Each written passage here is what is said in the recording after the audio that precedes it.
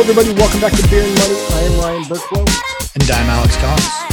And on today's episode, we're going to be talking about, are you allocating your accounts or your entire balance sheet?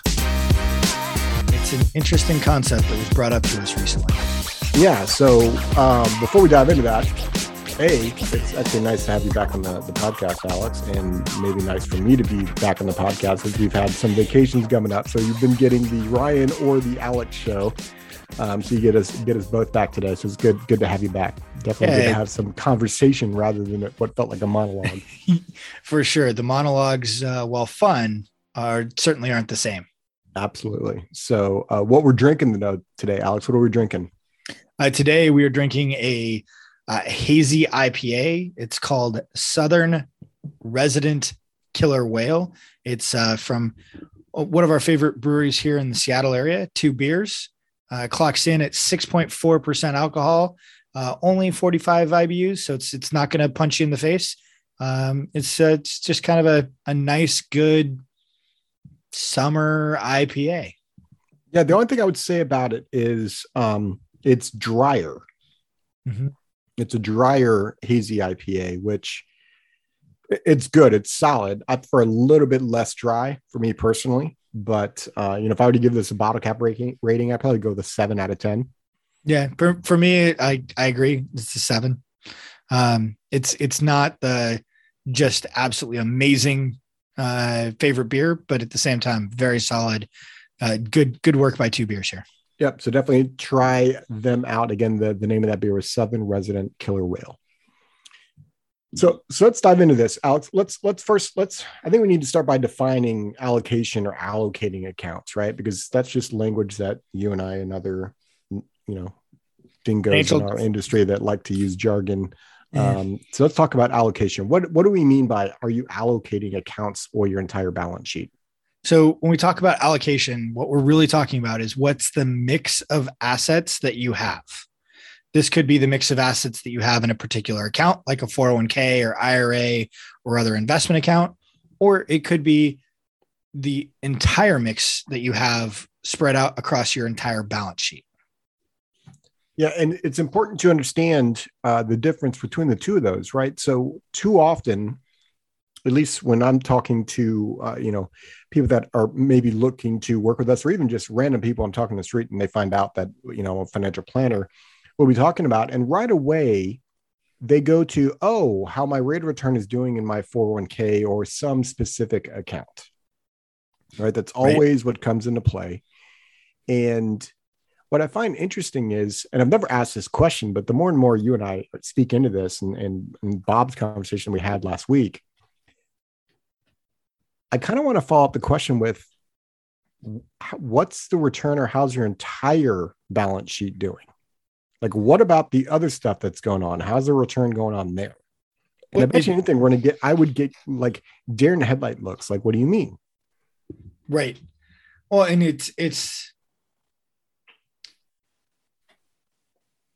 it winds up being this conversation with folks where they very rapidly understand how little that they truly understand about their finances. And like you and I have had a couple conversations with financial planners recently that are kind of the same way, where it's like they are going down on a granular detail and lose sight of the overall big picture. Yeah. I mean, stop and think about this, just to kind of paint this picture a little bit more. You've got a 401k or an IRA, maybe you've got several, right? Most people do nowadays. So you've got these accounts and you're getting whatever rate of return you're getting in those accounts. Mm-hmm. What about the other assets on your balance sheet? When we mix all of that in, how are they all working?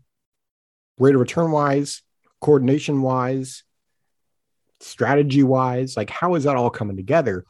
And so other assets you probably would have on your balance sheet, right? Well, your home, for one, maybe a vacation property, maybe a rental property. You probably have some amount of savings, some checking accounts, maybe a CD, maybe a money market account. Maybe you have a pension. Maybe you've got employer stock, whether it's in the form of an RSU or an ESOP or grants or something of that nature. or maybe a standard investment account.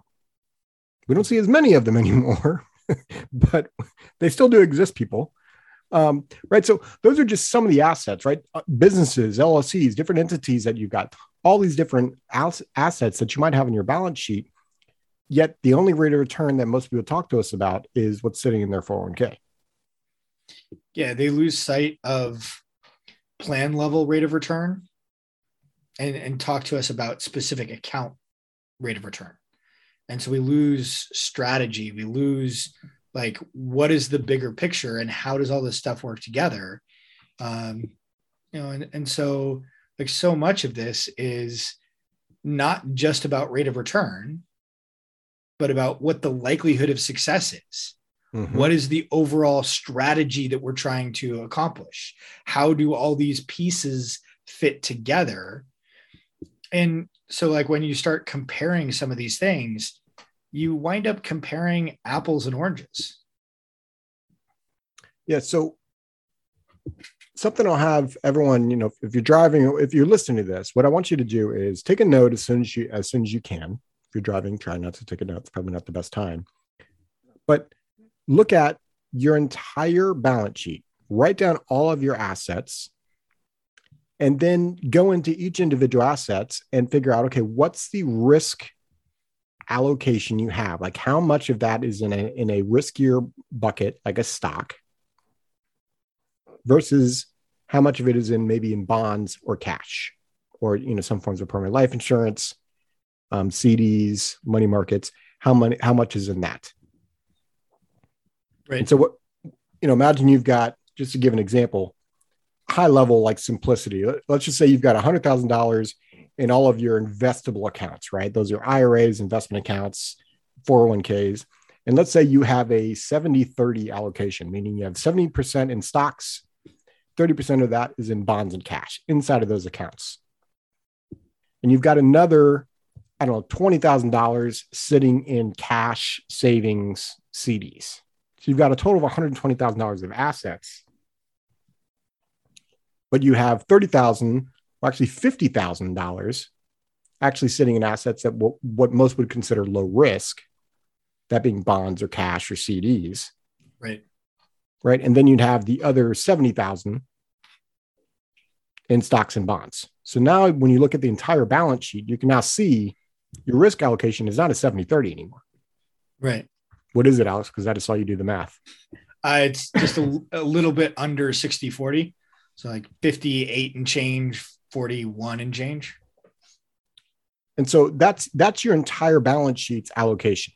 Now, if you're truly okay with a 70-30 allocation, then you're missing out on return over long periods of time, right? We're not talking about individual years, right? We're talking about investing long-term the way that you should be. Then you're missing out on return from an entire balance sheet aspect. 100% accurate. And maybe the response is that we want to become more conservative over time. Like that's a legitimate thing where like as we get closer to retirement, we should take on less risk. So depending upon how we have our money allocated and whether we're growing checking, savings, CDs, etc., or the investment account, like that's going to shift where the dollars wind up growing long term. And that's an important piece, right? So really, really think about this. Now imagine you're that person that's maybe in their 40s per se. So you've got, maybe you have a 20, 25 year time horizon until you quote unquote want to retire, no longer have to work. Maybe it's sooner than that. But the point of it is if you've got a certain amount of cash and savings set up appropriately, you might be able to, and you have that 70-30 model allocation, like in your head, that's appropriate for you. Right. Then you might be able to essentially turn on where your that 401k accounts, those accounts that we were just talking about that are that standard stocks and bonds type mix, you might be able to push that to maybe an 80-20. Yeah. Like conversely, like we all get to a point where we have enough money sitting in savings and we don't want our money to quote unquote sit around idle earning 0 point nothing. Like I've literally had clients tell me that. And so like that same 40-year-old that has maybe 50K sitting in savings and 150 sitting in an allocated investment account. Now they stop putting money entirely into the savings component.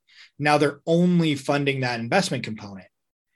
And so now, while they were taking, let's say that they were roughly 50-50, once you factor in that 50K that was sitting in savings, now by contributing only to that 70-30 investment portfolio, now as they get closer and closer to retirement, instead of getting more and more conservative, they're getting more and more aggressive. So it's one of those things where we need to take a look at it and make sure that we understand what we're doing and why we're doing it, so that whether it is shifting assets into a total balance sheet allocation or managing new contributions, that we're not inadvertently messing with our overall allocation in a way that we didn't intend. I think one other takeaway that I think most people, don't really realize, or maybe they just forget, maybe that's a better term, is the money that you have sitting in bonds, it's not like there isn't risk there. This year has been a great wake up / reminder of that. Because bonds are affected by interest rates. Yes. Right. As they're going up, bond prices are going down. Right. So there are some risk associated with bonds, like just as a reminder to you all, to everyone listening. So there are aspects that most people haven't really put when they talk about, well, I don't want, a bunch of money sitting in cash doing nothing. And that's fair. I get that.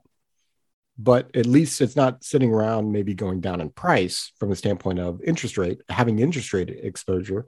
And it doesn't have to sit in cash or other buckets of money, as we've already mentioned, CDs and whatnot, certain forms of permanent life insurance that have aspects of tax efficiencies, maybe some return going on there. So it's not getting 0 point nothing, and the interest rate risk isn't there. Yeah.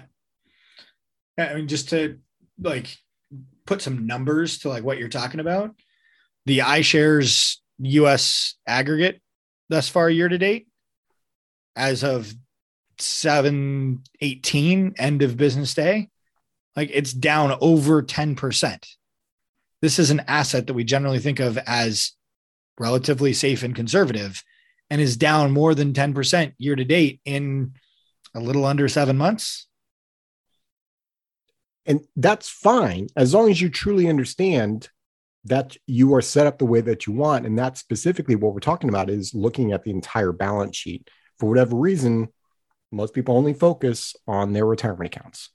Right. So, really the takeaways we're hoping you're getting from this episode is really sitting down and looking at, okay, what is my risk tolerance?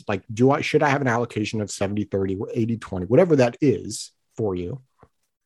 And how does that compare to my entire balance sheet, not just the individual accounts? Yeah. Are you being efficient? When there's so many times when we see, when we go, have these conversations with people and they're like, oh, well, I already know it. I'm 70-30. And we look at all their retirement accounts, and their retirement accounts are 70-30, 70-30, 70-30, 70-30, 70-30. And then we take a look at a couple other accounts where they've got 100% of their money in an employee stock plan. And it's a significant allocation compared to their net worth. And they have very, very little, if anything, in savings because of what you were just talking about, not wanting money to sit idle and not earn anything. And so now when we actually calculate what their overall allocation is, it's way more aggressive than 70-30. Yep. It's more like 90-10. So taking that all into consideration, understanding your risk exposure, not just risk from a standpoint of rate of return in the market going down, but what other exposures do we have, such as the interest rate exposure that we brought up? Which takes us to the question of the day, Alex. Our question today is exactly what we've been talking about. Are you allocating your accounts on an account by account basis, Or are you looking at your entire balance sheet and taking into account your overall allocation or the mix of assets that you're putting into your balance sheet? So head over to beerandmoney.net, and there's a spot for you to answer that question of the day. If you got any value from this episode, share it with your friends, share it with your coworkers, just share it. The whole purpose of this podcast is to help you think differently about your money and hopefully be able to take action on that as well. As always, we hope this episode was valuable. And Mr. Collins, cheers.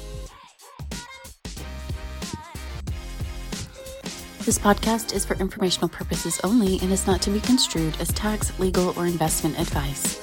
Although the information has been gathered from sources believed to be reliable, please note that individual situations can vary. Therefore, the information should be relied upon only when coordinated with individual professional advice. Guest speakers and their firms are not affiliated with or endorsed by Park Avenue Securities, Guardian, or Quantified Financial Partners, and opinions stated are their own. Guardian, its subsidiaries, agents, and employees do not provide tax, legal, or accounting advice. Consult your tax, legal, or accounting professional regarding your individual situation. All investments and investment strategies contain risk and may lose value. This material is intended for general public use. By providing this content, Park Avenue Securities LLC is not undertaking to provide investment advice or a recommendation for any specific individual or situation, or to otherwise act in a fiduciary capacity. Please contact a representative for guidance and information that is specific to your individual situation. Brian and Alex are registered representatives and financial advisors of Park Avenue Securities LLC, OSJ 200 Market Street, Suite 1850, Portland, Oregon 97201. Phone number 503-221-1226. Securities products and advisory services offered through Park Avenue Securities member FINRA SIPC. Financial representatives of the Guardian Life Insurance Company of America, Guardian, New York, New York. Park Avenue Securities is a wholly owned subsidiary of Guardian. Quantified Financial Partners is not an affiliate or subsidiary of Park Avenue Securities or Guardian. Ryan Burklow, AR Insurance License Number 153-19412. CA Insurance License Number 0K24924. Alexander Collins, AR Insurance License Number 7264699. CA Insurance License Number 0H24806. Pinpoint Number 2022-141395. Expiration July 2024.